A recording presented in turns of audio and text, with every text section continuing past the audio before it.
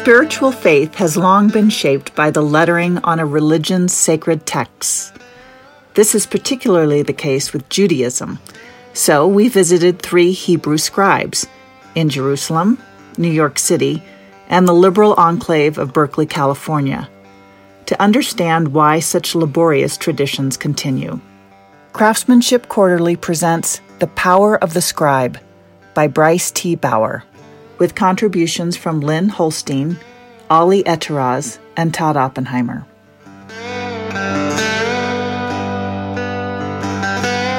It's about halfway through our first interview when Rabbi Shimon Zaide decides his best option is to just start scribbling. This, I wager, is unusual. Zaide, a Hebrew scribe with nearly 30 years' experience, is the proprietor of the Sofrus supply shop and scribal studio, Merkaz HaSofrim, in Brooklyn, New York, and he has taught, by his own estimate, over 200 students the art of scribal craft. He definitely doesn't show them how to scribble. Yet, he's scribbling. First, out of a swift series of chicken scratches, comes the Hebrew letter Shin. Then he scribbles some more. An Aleph. Each takes just a few seconds to make, half, maybe a quarter even, of the time he took to write the letters earlier, when I first arrived and he was showing me how to do it right. He's trying to make a point, trying to answer a question that I've been asking and struggling to understand in some form, many forms, since I entered his shop 30 minutes earlier. It's not a particularly decorous question, but it is an obvious one. What is the point of all this? Of the letters that take nearly a half-minute to write a piece, done with hand-cut quills on a calf leather parchment that costs, on a square-inch basis, something like 100 times more than even an extravagant moleskin, all of which can add up, for a particularly exquisite Torah, like the pocket one Zaide was working on when I visited, to $100,000. It's a question made more confounding by the fact that the space I'm standing in seems utterly incongruous to the world I've entered. Merkaz HaSofrim is located in the Orthodox neighborhood of Williamsburg, and until the moment I'd crossed the threshold, I'd been expecting to arrive in something like an old-world atelier, something perhaps a little dark and a little dank, its windows coated with hoarfrost like dust. Definitely there'd be parchment stacked everywhere. This expectation was reinforced on each of the several blocks I walked after exiting Brooklyn's Marcy Avenue subway station. Away from the telegenic blocks of craft cocktail lounges and art galleries and metal and glass new builds, those frequently evoked symbols of Brooklyn's new gentrified urbanism and hipster cool that has made the neighborhood's northern region world famous. This section of Williamsburg seems, to the outsider at least, almost monotonous. Along the streets around Merkaz HaSofrim, in an area that's been referred to as the Williamsburg Shtetl, Hebrew script is everywhere, on shop windows, school buses, ambulance stations, and signposts, all hearkening back to old times for the passers-by. The men and women frequently pushing a stroller, who are dressed in long coats and dresses of such a consistently dark palette that they stand out in a city where preference for black apparel seems one of the few strands of unification. Even the row house that holds Merkaz HaSofrim, with its jerry-rigged buzzer system for a door that doesn't appear to lock, seems to be in character. But when I walk into the shop itself, it is bright, almost gleaming, with the reflective sheen off a new floor and pristine white walls, the result of a recent renovation. In a different part of town, the space would probably be a dentist's office. It's definitely not a place stuck in time. Technology versus intention. When we settle into Zaide's studio, in a room with 3 sofer tables, Zaide begins demonstrating his craft by cutting a writing quill from a turkey feather. Merkaz HaSofrim sells both pre-cut quills and uncut feathers, which they usually get from Europe, where the turkeys are allowed to grow larger than they are in America. As he whittles, Zaide explains the religious underpinnings of scribal work. The rules of Sofrus, he tells me, derive from Jewish law, which dictates that certain Hebrew texts must be written by hand in accordance with a long series of Judaic regulations. These texts are the Tefillin, writings put in leather boxes, which are strapped to the arm during prayer; the Torah, the Jewish Bible, commonly referred to by Christians as the Old Testament; and the Mezuzah, a short selection from the Torah enclosed in a small box that is attached to the doorways of observant homes. One of these regulations says the scribe has to have intention or awareness that what's being written is holy. A machine cannot have intention, so a machine cannot do the writing. The text also must be written on kosher parchment, which has to be handmade as well, and with kosher ink. When I ask him whether a scribe could write with, say, the Uniball Vision Elite I'm using to take notes, he says basically, sure, as long as one can confirm that the ink is kosher. What makes an ink kosher, I learned, is that it be made of specific natural ingredients: water, soot, logwood, gum arabic, copper or iron sulfate, and oak gall nuts. These nuts, which are growths provoked by wasps, are the most highly astringent botanical in the world. Later, Zaide shows me a fountain pen with a ceramic tip for scribes who don't want to cut their own quills. Zaide says that hand-cutting quills is one of the hardest skills to learn, a sentiment that one of his former students echoes during a subsequent visit. The effort has its rewards, however. Making one's own quill allows the scribe to cut a tip to dimensions that perfectly match the size of letters he wants to write.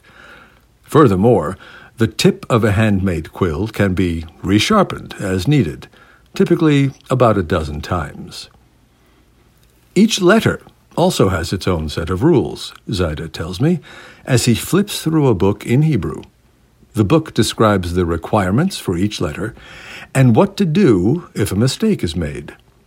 The book is the size of a literary novel, but this, apparently, is only the abridged version. Most texts also have to be written in order, so if a mistake is made and not caught immediately, the scribe has to start over. Unless, that is, one has written the name of God. Before we get to the Hashem's name, we have to look over it and see that there is no mistake, Zaide says. If I see a mistake, then I could erase all the way back to where the mistake is. But when Hashem's name is written, you can't erase the Hashem's name. Zaide began studying to be a scribe in his late teens, in Israel, on suggestion of his mother, who noticed that he liked to draw. The job appealed to him for two reasons. It could be done part-time, while he was still studying at religious school, and it was a career that seemed to offer some job security. It's one of the things, I always say, that God gave us such a law that it had to be handwritten, because with today's technology, if we were able to do it with a computer, we'd be out of business, he says. Doing it with a computer could spell the end of the script as well. When Urdu, a language spoken by 100 to 125 million people in Pakistan and India, got digitized, it got straightened almost beyond recognition. In the process, an entire tradition of calligraphic beauty and sophisticated exercises for the hand and the brain are in danger of being lost. Kosher letters. In the classes Zaide teaches, aspiring scribes typically begin with 15 to 20 lessons, twice a week, each lesson focusing on just 1 or 2 letters. To become proficient enough to make saleable work typically takes a year. In addition to learning how to make Hebrew letters, students also must obtain rabbinical certification, proving that they understand the laws governing the overall craft. To illustrate how fine those points of law can be, Zaide grabs his quill and writes another shin. This time, he makes a small mistake, one that can be fixed with a bit of erasing, which he does. Visually, then, he says the letter looks correct, but it is not kosher. "The Bible says it has to be written," he says. "This is not written. It has been scratched. So basically you could see it. It all looks very nice. It has all the details, but it's not valid." Assessing validity is another one of the scribe's important jobs, but one where technology can serve as an aid. For the last couple decades, scribes have been allowed to use a computer program that can take a scanned piece of written parchment and analyze whether the words and letters are written correctly. All that said, despite the novel-length rulebook and the year-long practice, Jewish law does not require the writing to actually be good. In order to make it kosher, I would say, you don't need so much skills, Zaide says. Hence those scribbled letters, they are kosher, but not good. Shortly after Zaide makes the flawed letters, a customer walks in. He needs his tefillin adjusted. As Zaide does so, they speak in Yiddish, broken occasionally by English, for my sake. I ask the customer how he found Zaide. "He's popular," he responds. "People know." Perhaps it's because I can't get the design of the room out of my head, but I want to ask the customer if one chooses a sofer like one chooses, say, a dentist, with more energy and more resultant grief than they do even to dating. Before I get a chance, Mirkaz HaSofrim starts to fill up with customers. So I decide to let Zaide work and excuse myself with plans to return another day. It's only later that the root of my question becomes clear to me.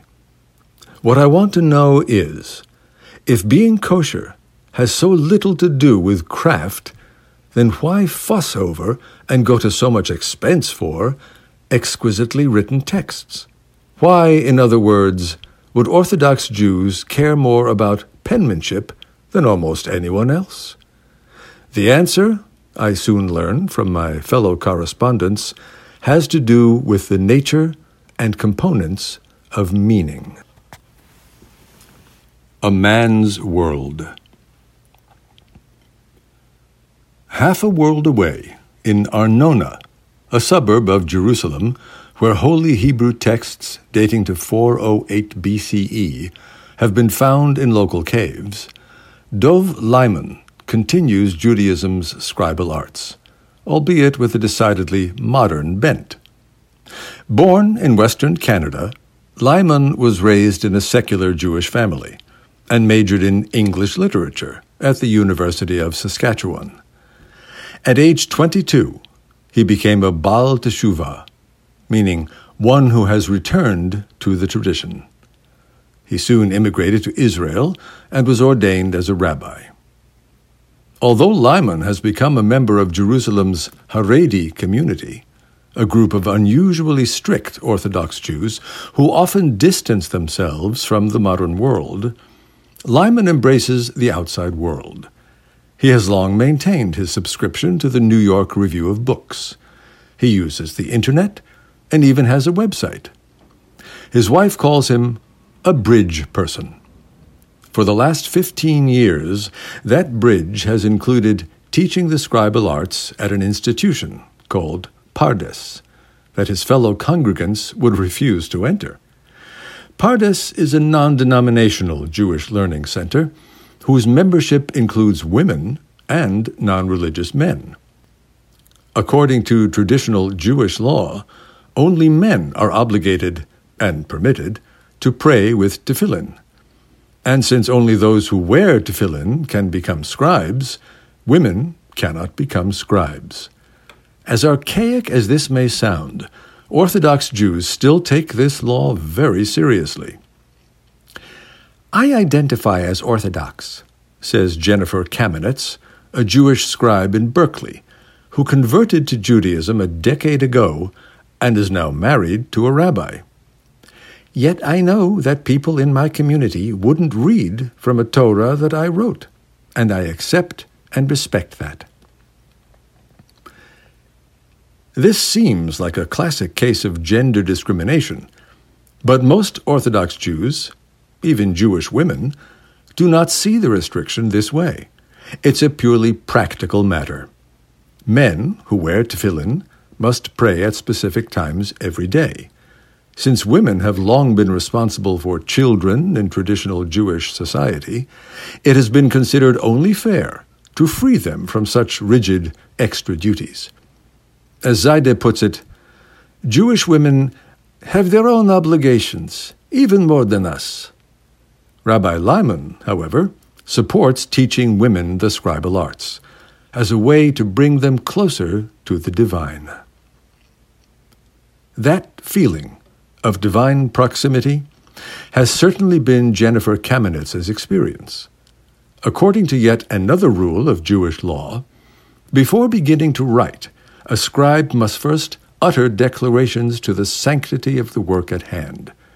The scribe then reads each word or phrase, pondering its meaning, then says it out loud, and finally dips quill to ink.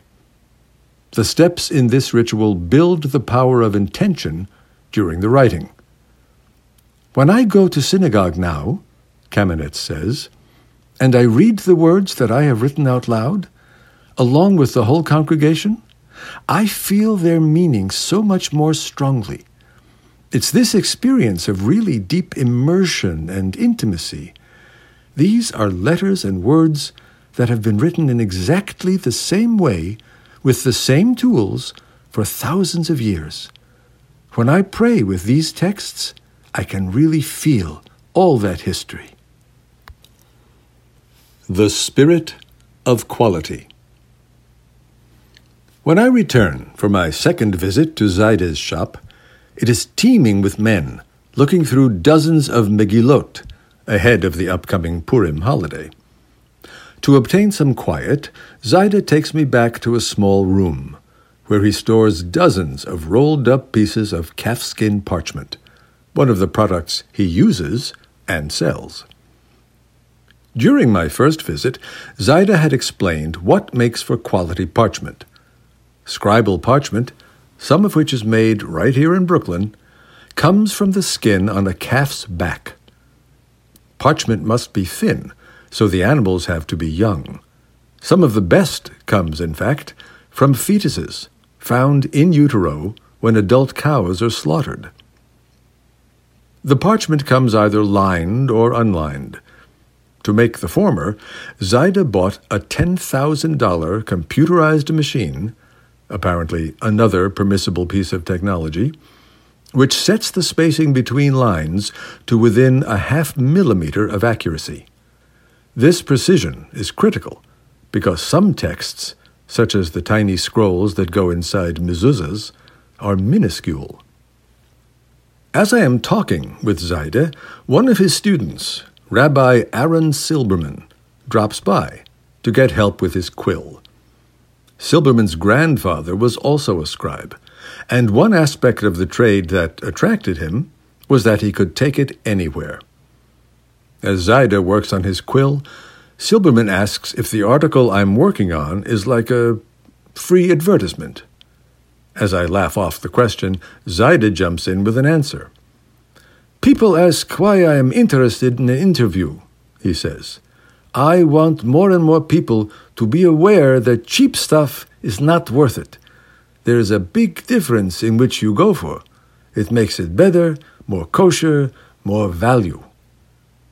I will a little bit correct this, Silberman adds. It's two different products. Zaida and Silberman point out that after a man buys his tefillin, he'll keep them for life, unlike, say, a piece of clothing. Your hat, suit, and coat, you have to change it quite often, Zaida says. So, when you compare the price you pay for good quality tefillin for everyday use, it is cheaper than everything. The only reason why people are not spending a lot of money is because they don't understand, Zaida says. His point, as I gather it, is this. If a scribe can't be bothered to do exquisite work on high-quality materials, if he's just out to finish the job quickly, then why wouldn't he slouch on the intangible steps that also go into making a product kosher? We have to know, is he a trustable guy? Zaida says. In this world, then, quality is not just a job well done. It is also a signal of trustworthiness, an assurance that a religiously significant object can match the quality of a buyer's faith.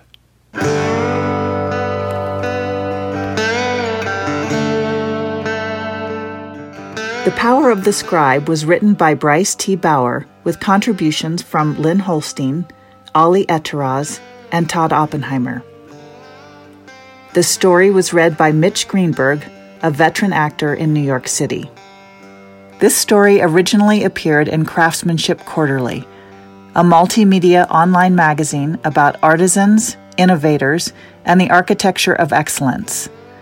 More stories, videos, audio recordings, and resources on craftsmanship can be found at craftsmanship.net.